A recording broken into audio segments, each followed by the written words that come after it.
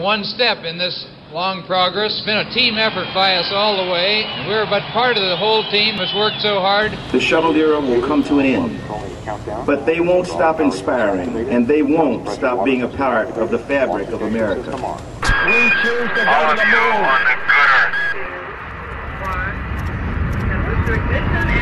That's one small step for man, one giant leap for mankind.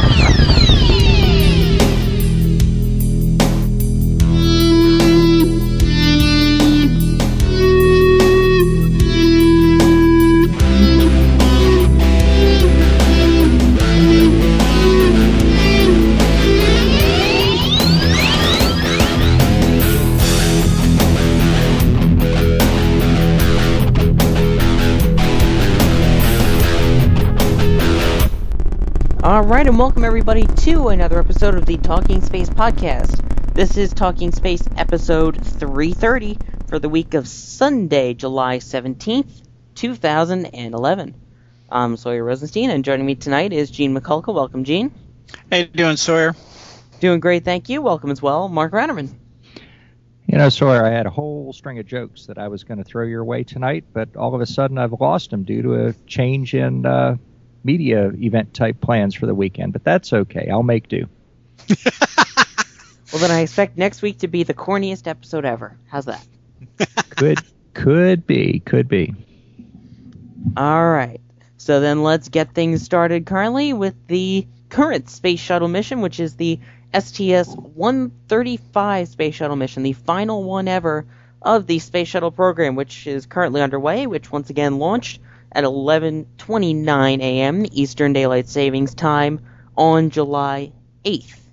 And Talking Space was there covering the launch, and we talked a little bit about the mission so far last time, but the mission has progressed even further since we spoke about it, and now that we're more awake and we have our voices back, let's get another update on STS-135. Just as we were coming out of pre-show, a wake-up call that the crew just got about just a few minutes ago from, I believe the music was, correct me on the Sawyer, Keith Urban's Days Go By. Yep. And the entire JSC team sent that up, and some folks that were going ahead and had really nothing to do tonight except go ahead and wake up a shuttle crew over at the Johnson Space Flight Center, got together in an auditorium and gave them one heck of a rousing wake-up call. Oh, yeah, they were holding up signs and posters, and they even had the mission control thing that they normally have on one of the consoles. They were holding that up. Yeah, I thought that was really, really cool. So it actually gave the folks over at JSC a chance to actually, to do more and to wake up the crew, which I thought was really, really neat. So I thought I'd hand that. I'd go ahead and mention that. That was a neat deal. And in fact, all of their wake-ups have been accompanied by special messages by either NASA centers or by the people who sang the music. For example, Elton John and Beyonce, and there was even a song, I believe, in a message by Sir Paul McCartney. Right. The lone EVA that was done on this particular flight was performed on Flight Day 5 by two of the ISS crewmen, Mike Fossum and Ron Garan. Both of them have spacewalk experience and had worked together before, so this was not really a huge deal. But one of the prime missions for this particular EVA was to remove a failed ammonia pump from where it was stored on external stowage platform number 2, just near the Quest airlock there. Went ahead, removed that, and placed that into Atlantis' cargo bay for return back to Earth. And to just figure out exactly what went wrong with this pump. This is the pump that had failed back on July 31st of last year, and basically took out half of the ISS cooling. The ISS cooling apparatus on board, and they actually had to bring the ISS down to almost like 50% capacity. We also went ahead, where the EVA also performed an installation of the robotic refueling mission experiment, which Sawyer, you and I had a good introduction to when we were over at KSC, correct? Yes, we did. We had an entire presentation, and they also had the training model and all of the intricate pieces of what they affectionately called Rosie. And it was really interesting. One thing that I was amazed by was I went up and I got to see how they have a wire that they need to cut at a certain point. Right. I couldn't see it from where I was sitting in the auditorium, and only when I got up to it and almost had it, right in front of my eyes was I able to see such a tiny wire. And it's really small. It's about as thick as a paperclip if you were to unravel it into just a straight piece of wire. Yeah, that was, it's quite a thing that pleasant little porcupine, as one of the technicians called, and I don't recall who that was, has to do, but it's really quite a neat little box loaded with certain valve fueling satellite. So the Dexter arm will be very, very busy at some point playing with all of that. So it should actually be a good test bed to see if indeed this will go ahead and work. One of the other duties that Garin and Fossum had to perform again was to deploy a segment on the materials International Space Station Experiment Number 8, or MISSY, which was installed during the STS-134 flight. Now, because that experiment is sort of near the Alpha Magnetic Spectrometer, or EMS, which, by the way, was also installed on 134, and the thermal covers on AMS are expected to need some time to air out once the experiment was installed.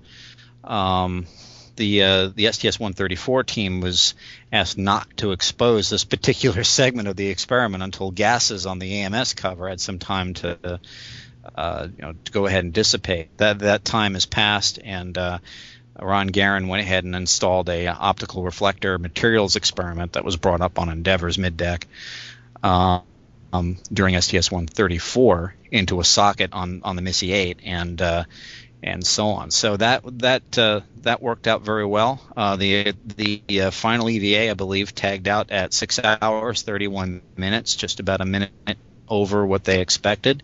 That brought to a grand total of 1,009 hours so far dedicated to ISS maintenance. So a lot of time has been spent doing all this stuff. One of the other duties on board for STS-135 was to go ahead and deliver about a little over 9,000 pounds of cargo to the ISS to make sure that it is situated pretty much for the until commercial cargo can go ahead and start sending up material and so on.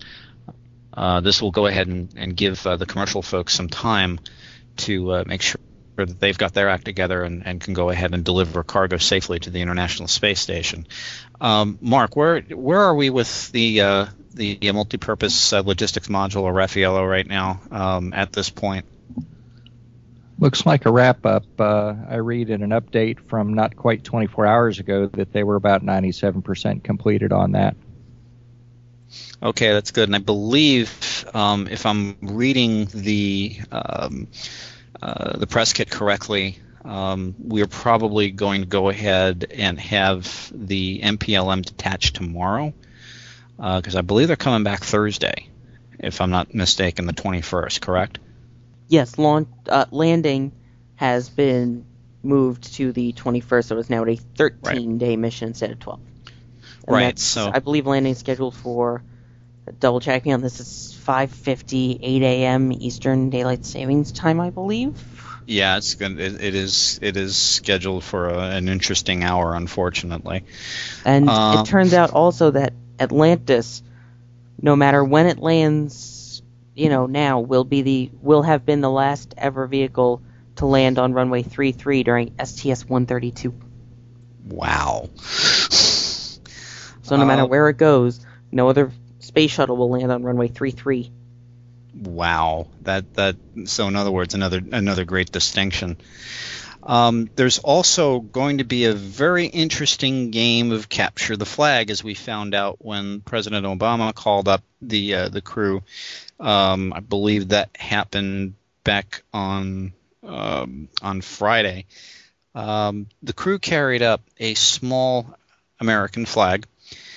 It was one of 1,000 American flags that was carried up on Columbia on STS-1. And these 1,000 flags were given out to NASA individuals and contractors that distinguished themselves during the preparation for flight for STS-1. Well, one of those flags was reflown on Atlantis. And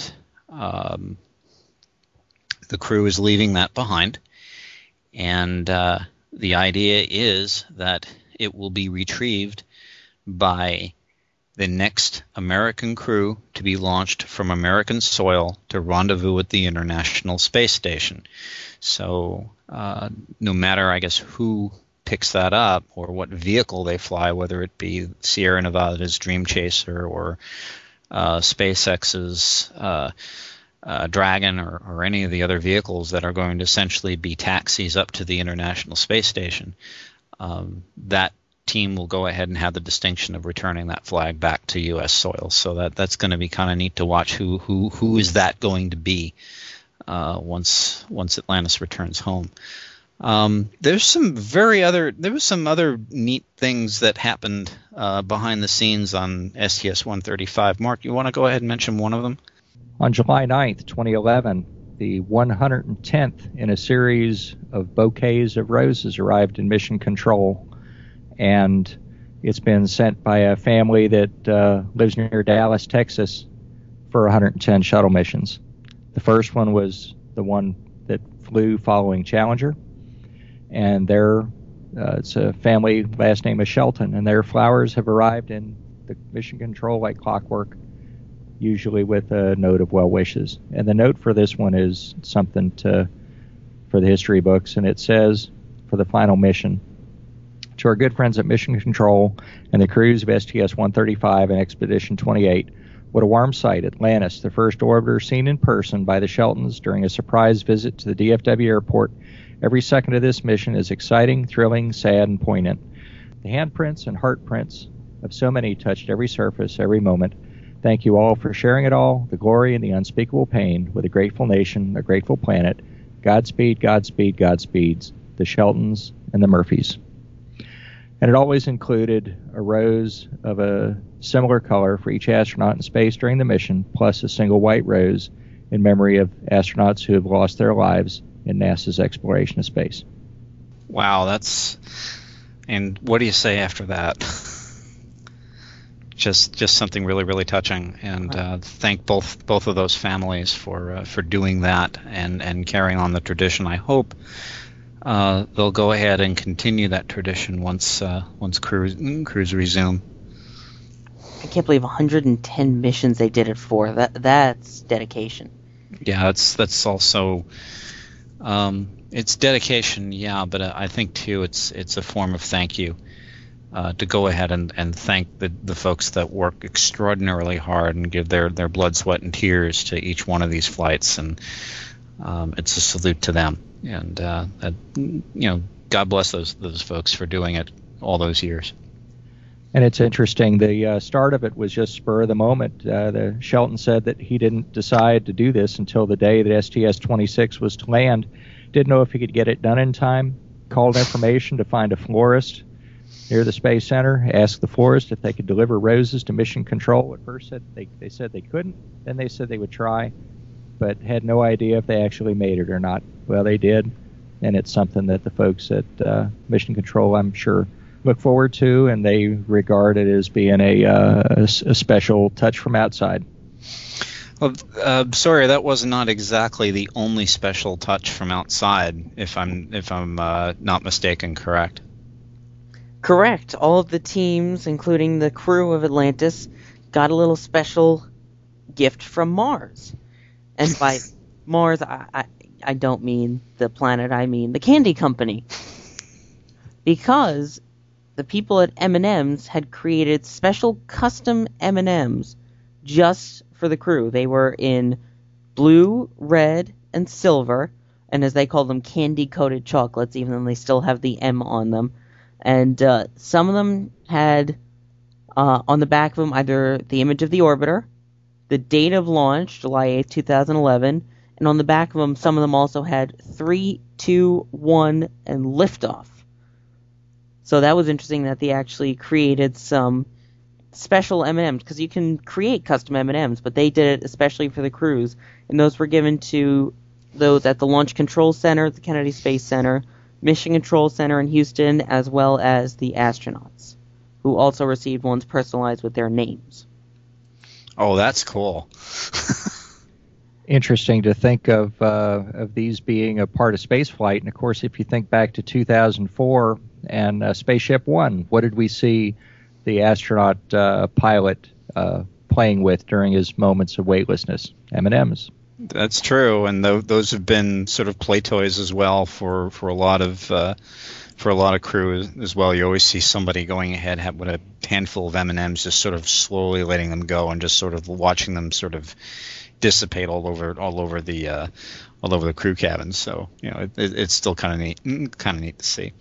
Trivia question: does anybody know the first mission that these quote candy-coated chocolates ever flew on? Had to be one of the early flights. Don't recall it.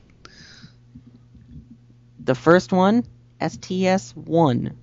Really? It says M&Ms have been eaten on the winged spacecraft since the STS-1 crew requested them on Shuttle Columbia when they lifted off on April 12th, 1981. Wow, I really thought that maybe perhaps they might have made their way on something earlier than STS-1, but I guess not. The first, since the space shuttle. In fact, there's even a poster that M&M's released at one point that it has, 2 astronaut spacesuits and a third one designed for one of the M&M guys, and it says on it aboard the shuttle since 1981. Wow. Okay, and that is sweet. Isn't no that pun neat? intended. I get it. And in fact, they rarely, if ever, call them by M&Ms. Again, they're still just candy-coated chocolates. And someone once told me a story of when they went to, it was an astronaut event speaking, and they were talking about the candy-coated chocolates that they ate, and they said that some of them still had it on it, some, had the letters on it, some of them didn't, so they were called either E's or 3's or W's rather than M&M's. But it's funny because they said that some of them, one person who worked at NASA in the back said that, yeah, they have somebody who licks all of the letters off of them before they go up. Oh, boy, that's too much. I think we can move along to Dawn. I think so, too, and we're not talking about the Dawn landing of Space Shuttle Atlantis, which, again, is July 21st. And what we are talking about is the spacecraft called Dawn, which has successfully gone into orbit around the asteroid Vesta. Okay, anybody that wants to geek out on some hardware, a little bit of solar system trivia and such, stick with me for a few minutes. Dawn is a spacecraft that, let's get an idea of the size of it. It's 5.4 feet by 4.2 feet by 5.8 feet. It has a high gain antenna, 5 feet in diameter. It has solar arrays that are 64 feet, 9 inches across when deployed. Dawn's weight is 2,684 pounds. The solar panels, depending on distance from the sun, can generate more than 10 kilowatts of electricity, which is a pretty good amount of power. Each wing weighs about 139 pounds. And this is something I relate to. Power storage is via a 35 amp hour rechargeable nickel hydrogen battery. And 35 amp hours, in terms of which I'm not used to nickel hydrogen. I'm used to sealed lead acid and more conventional type batteries. But a 35 amp hour battery, if it had a handle on it, you could pick it up and carry it out and put it in your car. I mean, it's not particularly light, but you could grab it with one hand and manage it. On Dawn, the spacecraft itself, it has 3 thrusters. They are ion thrusters that use xenon propellant. The amount of fuel at the start of their approach at the start of the Vesta approach is 417 pounds. They've used a little over 500 pounds of xenon propellant in making it from launch in September of 2007 to this approach phase that they've been in recently to Vesta. Now, the arrival, as we mentioned, was today, but they have to estimate it because it depends on what the actual time of capture by Vesta's gravity is. Vesta's not real big. How big is it, you say? Well, the asteroid belt between Mars and Jupiter contains a lot of asteroids, among which is Vesta and Ceres, two of the largest surviving protoplanets. They almost became planets but didn't quite make it. There's rocky bodies like the Moon, Earth, and other asteroids. Ceres is more similar to Jupiter's moon or to Europa or Saturn's moon Titan than the other asteroids. Their special qualities are produced by processes that work during the earliest days of our solar system's history, and that's why this is interesting to have a satellite visit Vesta and Ceres later. As materials cooled from this is theory, but the solar nebula, distances decreased, some became more rocky, some became more icy, and in this region of the asteroid belt where they lie, Vesta is a dry, differentiated object shaped by volcanism with a surface that shows signs of resurfacing. Ceres, on the other hand, is a primitive surface containing water-bearing minerals and may possess a weak atmosphere. Studying them with the same complement of instruments on the same spacecraft, they hope to compare the evolutionary path that each took, as well as create a picture of the early solar system overall. Data returned from the Dawn spacecraft could provide opportunities for significant breakthroughs in our knowledge of how the solar system formed. Okay, so that's a whole bunch of what's interesting about it. Dawn has some visible light cameras. They call them framing cameras. They look at it in visible and infrared. They've also got a gamma ray and a neutron spectrometer. They're doing radio and optical navigation, and all of these things together with the scientists and engineers that know how to take, what to me seems to be very data that would be difficult to put together. They're going to come up with the exact mass and the gravity and some of the materials that are present on these asteroids. Let me tell you about some firsts. I had some fun talking about first as we were introducing Atlantis' flight a few shows ago. But one of the things that's unique, it's the first mission to Vesta, the first mission to Ceres. Dawn is the first spacecraft to orbit two bodies in the solar system. It's the first mission to visit a protoplanet, and their stay at Vesta is the first prolonged visit to a main asteroid or a main belt asteroid. When they arrive at Ceres in February of 2015, it will be the first spacecraft to visit a dwarf planet. Then in parentheses, I read that New Horizons arrives at Pluto in July of 2015, about 5 months later. So Dawn gets there first. Dawn has accomplished, to me this is incredibly unique, Dawn has accomplished the largest propulsive acceleration of any spacecraft thanks to its ion engines. It's increased its velocity by 14,300 miles per hour by May, which is now 2 months ago at the start of its approach to Vesta.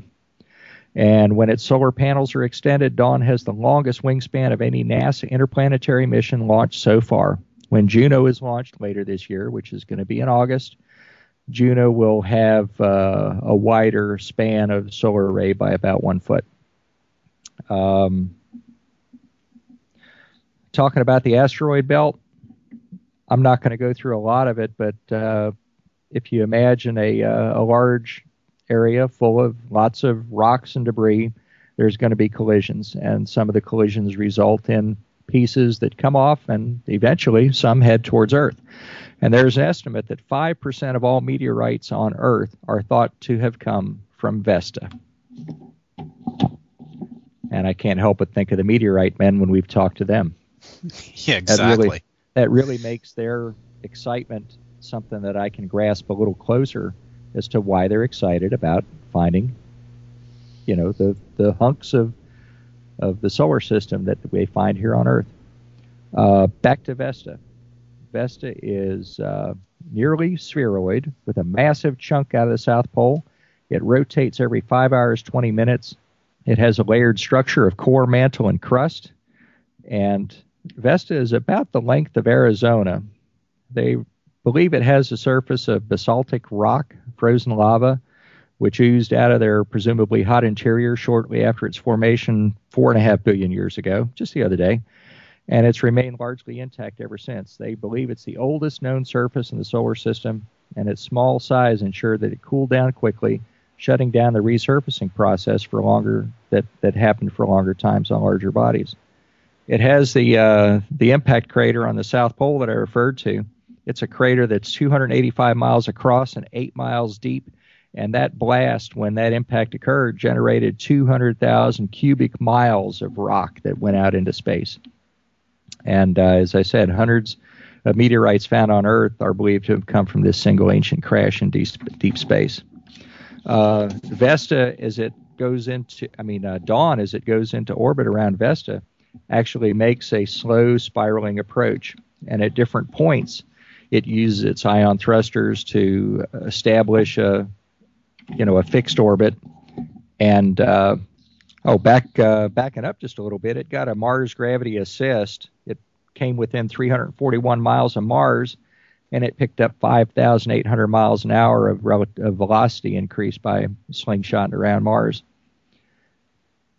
It's interesting that they took the advantage of their close approach to Mars to take their framing cameras, their gamma ray and neutron detectors, and also to look at Mars with it. That allowed them to calibrate those instruments in a way because Mars has also been observed by other instruments on other spacecraft. So I mentioned going into orbit, they have a survey orbit. That's the start. It's at 1,700 miles is the distance that it'll be. Since Vesta is spinning at a 5.34 hour rotation rate, they'll have a view of every part of the sun, of the lit surface during the period of their orbits. They'll be looking at it in different wavelengths, in ultraviolet, visible, infrared, and everybody thinks Hubble's the hot shot.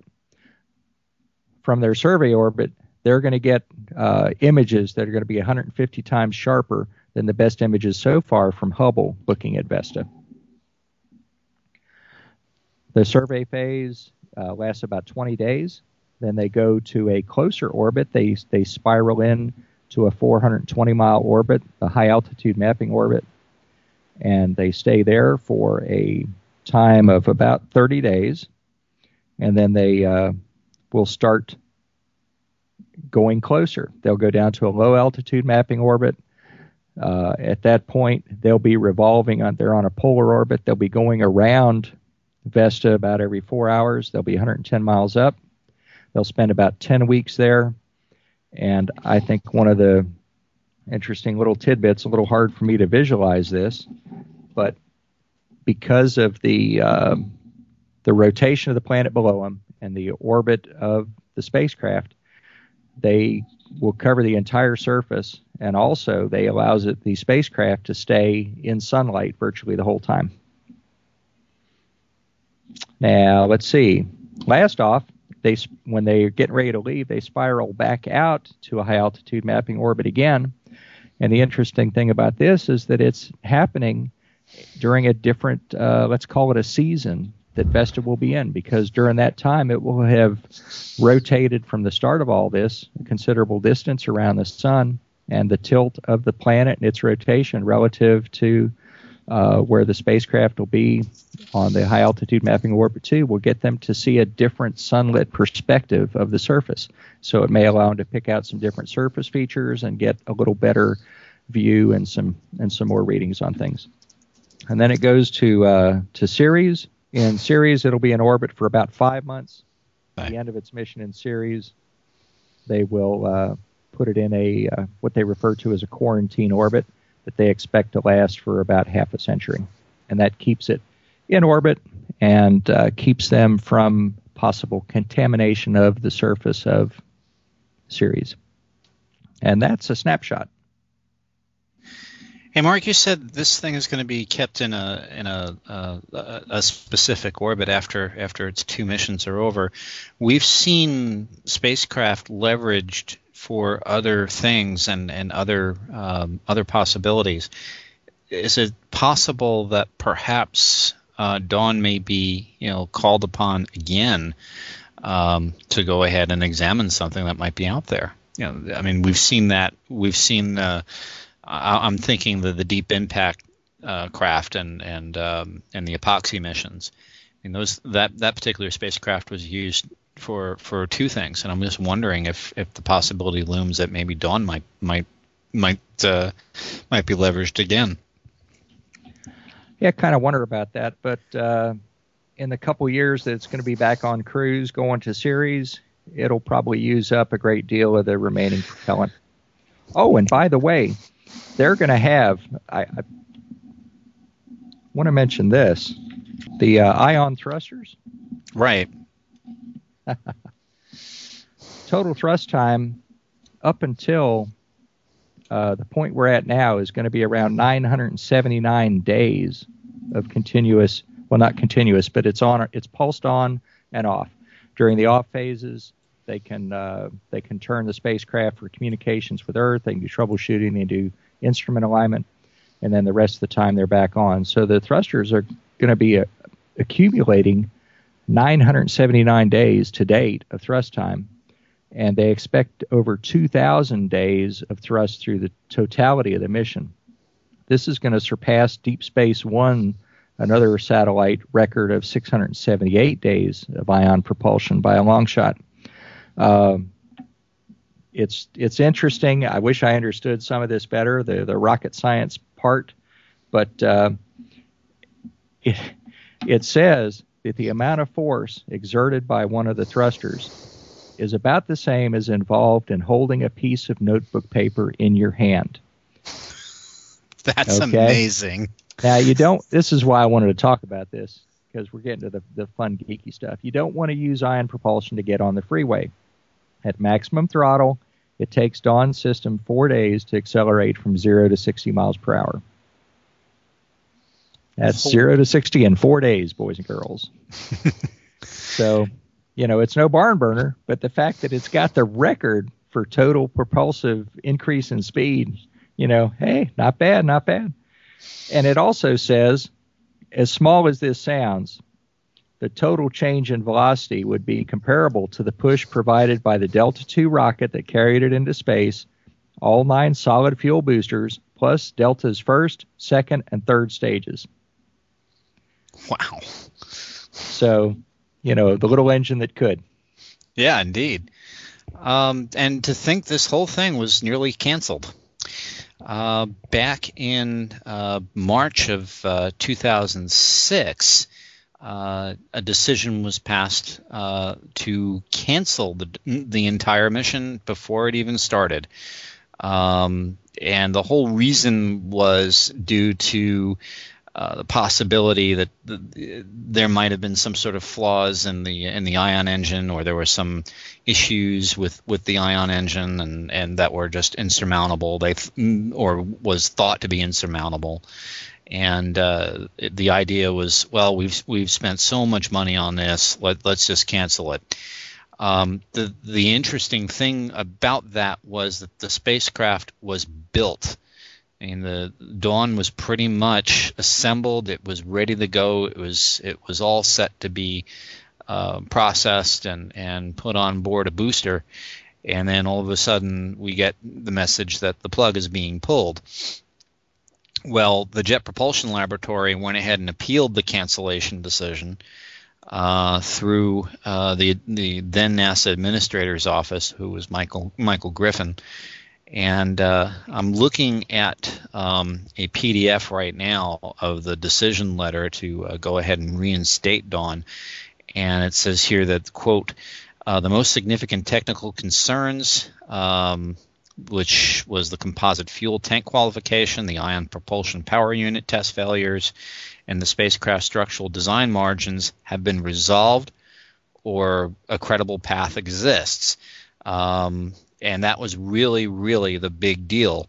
And because of this, apparently there were some project cost overruns, and the letter basically states that the projected cost overruns is in the range of 15 to 20%.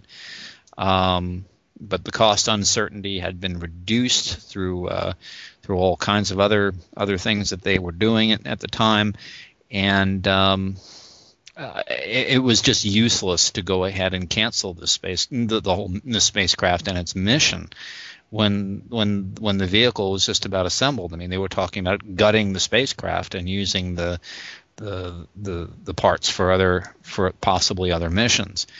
And I am glad that Dawn is out there now and it's flying, and I can't wait to see the great science that it's about to do.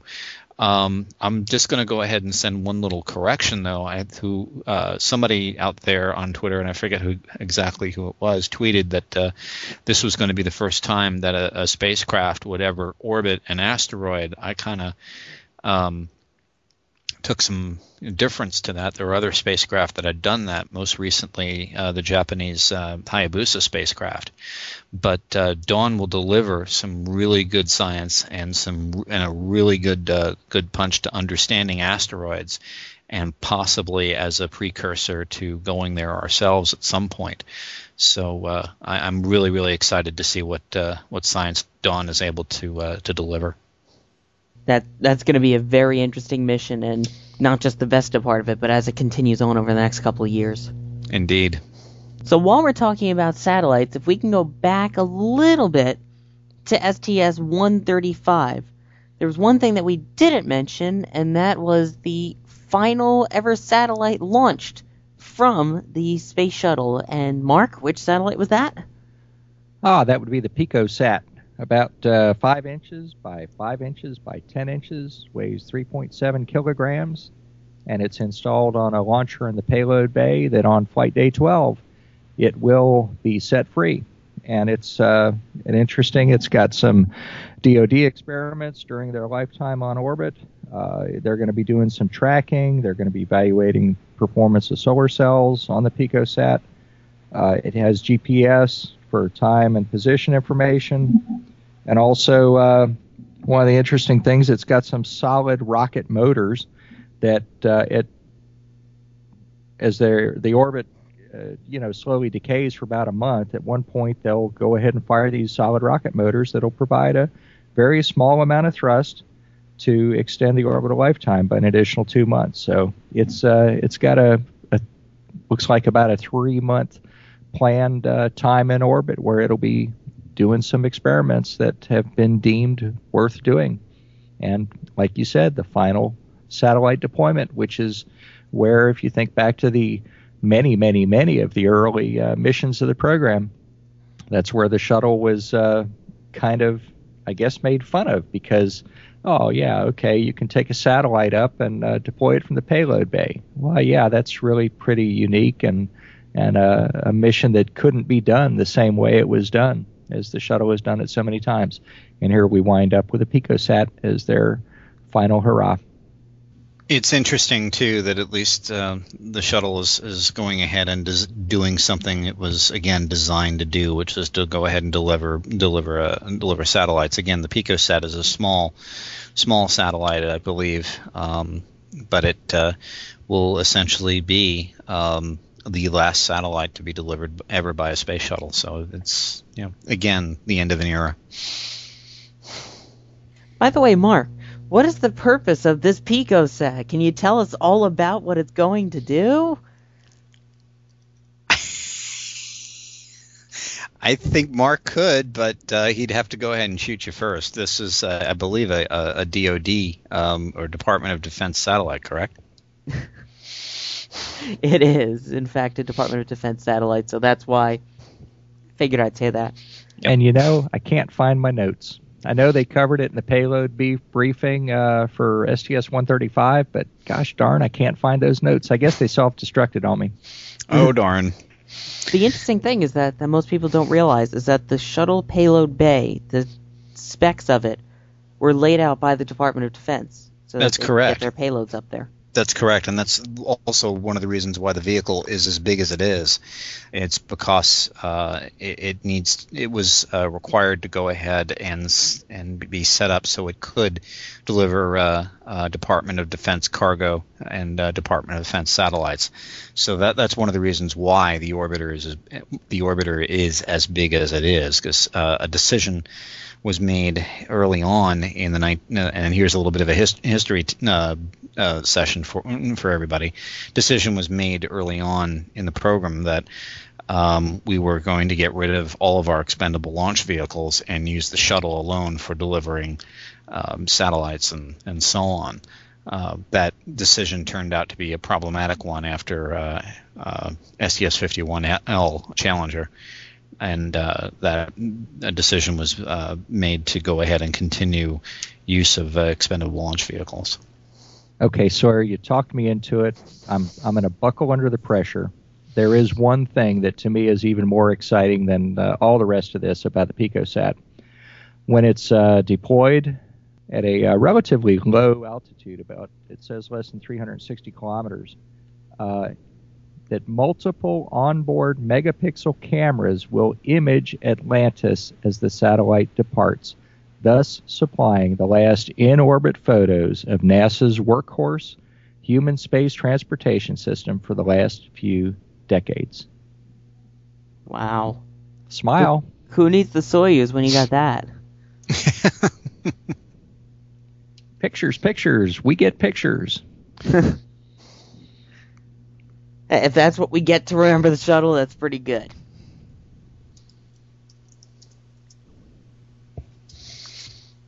Now, going back a little bit to what we were talking about before, how there was one satellite, the Dawn satellite, was almost canceled, but was saved. Let's see if the same thing can happen with another satellite that is currently up for cancellation, and that is the acclaimed follower of the Hubble Space Telescope, the James Webb Space Telescope. And it, in the new NASA budget, which we actually read at the Kennedy Space Center press site on July 6th, which actually scraps the program. Yeah, Sawyer, we were kind of busy covering the launch of STS-135 when this news broke. It broke last week on the impending cancellation of the James Webb Space Telescope. I am going to read directly. I'm looking at a NASA, a SpaceRef article here, which basically restates what the budget entry says here on the James Webb Space Telescope, and I'll read directly from here. Again, this is the decision to cancel it. The James Webb Space Telescope Independent Comprehensive Review Panel revealed chronic and deeply rooted management problems in the JWST project. These issues led to the project cost being underestimated by as much as $1.4 billion relative to the most recent baseline, and the budget could continue to rise depending on the final launch date determination. Although the James Webb Space Telescope is a particularly serious example, significant cost overruns are commonplace at NASA, and the committee believes that the underlying causes will never be fully addressed if Congress does not establish clear consequences for failing to meet budget and schedule expectations. The committee recommendation provides no funding for JWST in fiscal year 2012. The committee believes that this step will ultimately benefit NASA by setting cost discipline examples for other projects and by reliving the enormous pressure that JWST is placing on NASA's ability to pursue other science missions. Close quote. That is quite an admonishment from the House committee here. The idea, though, too, there's a lot of hardware that has been built for the James Webb Telescope. And if I believe exactly the number that's been floated, and I believe this was quoted on the Space News article, was about $1.6 billion to continue the project and to finish it. there are some rumors flying around. This thing should have been launched or had a launch date of 2014. Now I'm hearing something like 2020. I've heard as far out as 2023, 2024.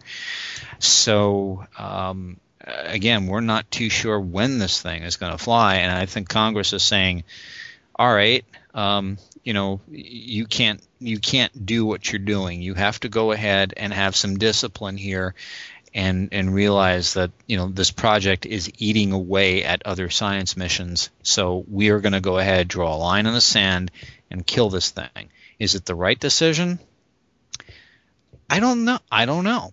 I still feel that the hardware has been built for this thing, and that no clear successor for Hubble is out there except this particular project. Grant you, it is the price tag on it has been enormous for the U.S. taxpayer, but to abandon ship now, I don't know if it's the right call, because we do not have an equivalent project out there that would replace this. So I'm not too sure killing it's the right call at all. The other thing too in the budget that I'm looking at here, and it is a bit of an admonishment on one of NASA's points, and that is for human exploration. And I'll read the paragraph. NASA's stated intention is to pursue a capabilities-based approach to human exploration, which means that the direction of the program will be driven by what technologies are available at a particular time. While this approach may offer some advantages in terms of flexibility, it also lacks the clearly defined goals that have historically driven space exploration achievements. Specific, aggressive goals are necessary to both focus the program and to provide a common vision around which the public and political support can be rallied. Consequently, the committee urges NASA to adopt a destination-based approach to exploration that would designate a specific target location, such as the moon, to drive development decisions and timelines going forward. Close quote. All last week, we were kind of told that this flexibility is the best thing in the world, that the old ideas of target-driven missions don't work, as proved by Apollo. They're not sustainable. So if we go ahead and develop missions as new tech becomes available, rather than going ahead and committing to one particular destination, it will be a lot better. I'd like to say that a technologically based approach is good, but I think Congress here has a point.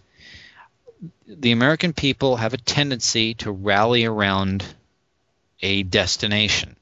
I get questions all the time. In fact, I got a lot of questions coming back from the Kennedy Space Center because I was wearing one of my NASA shirts, and everybody was, "Oh, you work for them?" No, I don't. I of course, I plug the show a little bit, but I was asking. I was asked up, down, and all around, what are we doing? What's next after shuttle?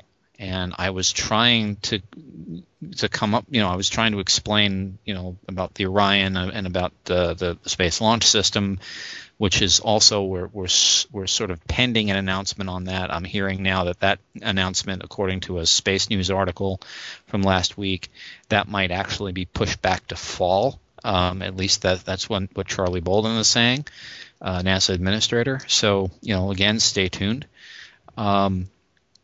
But with all of this technology and we're building all this stuff, but everybody's asking me, yeah, but what are we doing with it? What's the goal? What's the underlying, decision here? What exactly are we going to do after shuttle? And I'm like, well, stay tuned. So I said, well, right now it's the International Space Station. That's guaranteed. We will have commercial space taxis going there eventually within the next 3 years. But as far as what NASA wants to do, that's still up in the air right now. So, again, people seem to gravitate toward a destination-driven system rather than a technology-driven system. Because, again, they kind of wonder, what are we doing with all this stuff? What kind of, we're building all of it, why? And that basically is the underlying thought of everybody I've talked to thus far. So I'm not too sure this approach is going to work, but we'll, stay tuned. We'll have to see. It'll be great if it does actually come to fruition, especially it being in a different orbital plane as well than Hubble, but we'll see what happens. Yeah, I'm hoping that there are several letter writing campaigns going on right now, and if you feel really, really adamant, about either yay or nay on the James Webb Space Telescope, and again, I'm not too sure its namesake would go ahead and appreciate the fact that with all the cost overruns, I'm not too sure the namesake would appreciate all of that, because James Webb was probably one of the best NASA administrators that the organization's ever had, and cost overruns were just not in his lexicon. But if you're so inclined that if you want to go ahead and save it, let your congressperson know, let your senators know that this is a key project and you feel adamant about it. Or if you're on the other side of the spectrum, let them know too. All right, and we are going to end this episode with a preview for a very special episode coming up in the near future, which will be a recap of our events that occurred at the STS-135 launch at the press site with the whole team of Talking Space. But on launch day, member of the team of Talking Space, along Gina Herlihy and myself, had a great chance to sit down and interview a very special person who was there visiting the Kennedy Space Center for launch. And you'll hear as we had to ask around and people had to tell us how to get to Sesame Street to talk to this guy. But we got to talk with Elmo. And why don't we go ahead and roll the audio clip of our interview with Elmo. Hi, Elmo. Oh, hello. What's your name? My name's Gina. Oh, hello, Miss Gina. Hi. And what's your name? My name's Sawyer. Hello, Mr. Sawyer. How are you, Elmo? Oh, Elmo's good. Hey, Elmo, can you tell us why you decided to come to launch today? Oh, because this is so cool. Normally, Elmo sees it on TV. But this time, Elmo's here, and Elmo's so excited. Elmo, what was the best thing that's happened to you while you've been here at launch? Everything. It's been wonderful. How about you? You've been here many times before? Only Or is this your year. first? Second time. Oh, really? Yeah. Cool. Is this your first time, Elmo? Yeah, this is Elmo's first. Very cool. So have you met any cool people? Oh, well, Elmo met, an astronaut, Mr. Wheelock. And how was he? Oh, he was cool. He said he kind of breaks things a lot. We all do. Yeah, sometimes. So, Elmo, when you return to Sesame Street, what are you going to tell the kids at Sesame Street about being here at launch? Oh, Elmo had a wonderful time, and everyone was so cool. Excellent. Enjoy the launch today, Elmo. Okay, you too. And you too. Thank you, Elmo. With that, I have to say my childhood was fulfilled. That was too much, Sawyer. Isn't that great? Oh man, how can you not laugh at that? That was great. And wouldn't it be amazing if we could actually see that interview too? Oh yeah, it would be. Well, do you have any plans to do that, Sawyer? I think I do. I think there's going to be a video in the show notes of this episode. And we will also post a link to it on our Twitter account as it comes out, and we'll spread the word about it. You'll be able to see it, because we had somebody who was kind enough to film it for us. Her name was Jen Vargas. And, Gene, what's the company which she's a part of? Jen Vargas's company is Purple Bunny Productions, and we are very, very grateful to those folks and to Jen to going ahead and letting us use their footage. So hats off to both Jen Vargas and Purple Bunny Productions. And also to the people at NASA who we spoke with there, who were part of actually the NASA Educational Department and their education campaign. And they actually squoze us in. There really wasn't time for us, but they said, you know what? I talked to them a little bit. They're like, you guys want to do it? We're like, sure. They're like, all right, we'll give you 5 minutes. And we only did it in 3, but we made it work, and we had an amazing interview and an amazing time with Elmo, and it was a shock to see him there, but it was great. But it was really a fun interview. There were a couple other people that got to interview him too, and he ran off to do a CBS interview with us. Yep, he trotted off frame and then just kept going all the way down the press side, just like you'd see him do on Sesame Street. But when he put his head on my shoulder, my childhood was just entirely fulfilled at that moment. So how's that for a sneak peek of what's going to be on our next show? Indeed. So thank you to Elmo for doing the interview, and especially thank you, Jen Vargas, for filming that for us. And again, check around the website. You'll see it. It was a fun interview. So the interview was great. But one thing that we actually just realized a couple of minutes ago after discussing this was that he was talking about Mr. Wheelock, Doug Wheelock, who is an astronaut who we spoke with down there. He actually made a very interesting tweet about what he will be doing shortly, right? That's correct, Sawyer. Doug Wheelock fired the following piece of information. Quote, "I salute you, my friends. Duty calls, and I must fade off the Twitter grid for a bit. I'll be flying again in support of Operation Enduring Freedom and plan to return home sometime in the fall. If opportunity arises, I'll try to tweet to you from the zone. I won't be able to share details for now, but be sure that you will be on my mind and in the memories of our time together, safely stored in my heart. Take care of each other, be kind and courageous, stand up for when life's storms come, and reach out your hand to help others who have fallen. Clear mind, open heart, praying for peace. Wheels." So Doug Wheelock is going to serve his country again, and this time he will be doing so in the green zone in Iraq. And we wish him safe travels and a quick journey home. We hope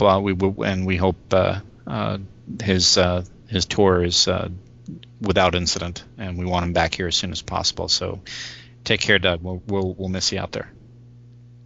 Remember, his Twitter account is astro_wheels. Now, before we go, we do have a couple of thank yous that we would like to add to tonight's episode. Gene, if you'd like to take those. Yeah, sure, Sawyer, thanks. Surprisingly enough, Jenny Jardin and the site Boing Boing gave us a really nice salute, and Sawyer gave you a nice little write-up on there. So I want to thank her and thank Boing Boing for being so kind to us. You guys rock, and Jenny, I'm very familiar with Jenny Jardin and her work, not only on Boing Boing, but also with as an occasional panelist on This Week in Tech, or the Twit Network, as it's called, Leo Laporte's group. So again, thanks. And also coming up, I promised to go ahead and put a plug in for this because I was talking with some of the organizers about it. At the infamous Endless Barbecue. There's a bit of an interesting little conference coming up in the California area. I believe this is being put on by the Ames Research Center. New Space 2011. The next big thing. It will take place July 28th and through the 30th. It is being put on by the Space Frontier Foundation, and if you want to learn a little bit more about it, the website is newspace2011.spacefrontier.org. So, if you're in the Bay Area and so inclined, or even if you're somewhere around and want to go ahead and learn more about it, and maybe even attend, please, by all means, take a look at the site and enjoy. The funny thing is, I didn't even know that interview was an interview. And on that note, I think that will bring this episode to its conclusion. And don't miss the next episode that will be out. Will actually be the live launch coverage if you missed it. So stay tuned for that. But in the meantime, let's thank everybody who joined us here tonight. Thank you, Gene McCullough. Yeah, always a pleasure, Sawyer. Thanks so much. And thank you as well, Mark Rannerman. Good to be here. Thank you. And with that, I'd like to thank everybody for joining us and listening. And as always, have a great day, night, evening, or whatever it may be where you are, and go Atlantis.